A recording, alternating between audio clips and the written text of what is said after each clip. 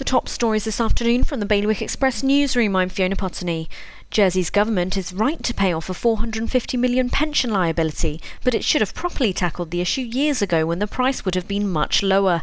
That's according to Kevin Keane, a local businessman who has long kept a close eye on public finances in response to the government's new debt strategy. The states of Guernsey will soon stop publishing COVID stats on social media.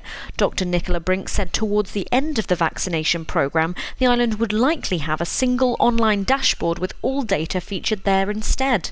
The launch of a new digital ID currently being developed by Jersey Post has been delayed because additional features to provide more in-person support are being added.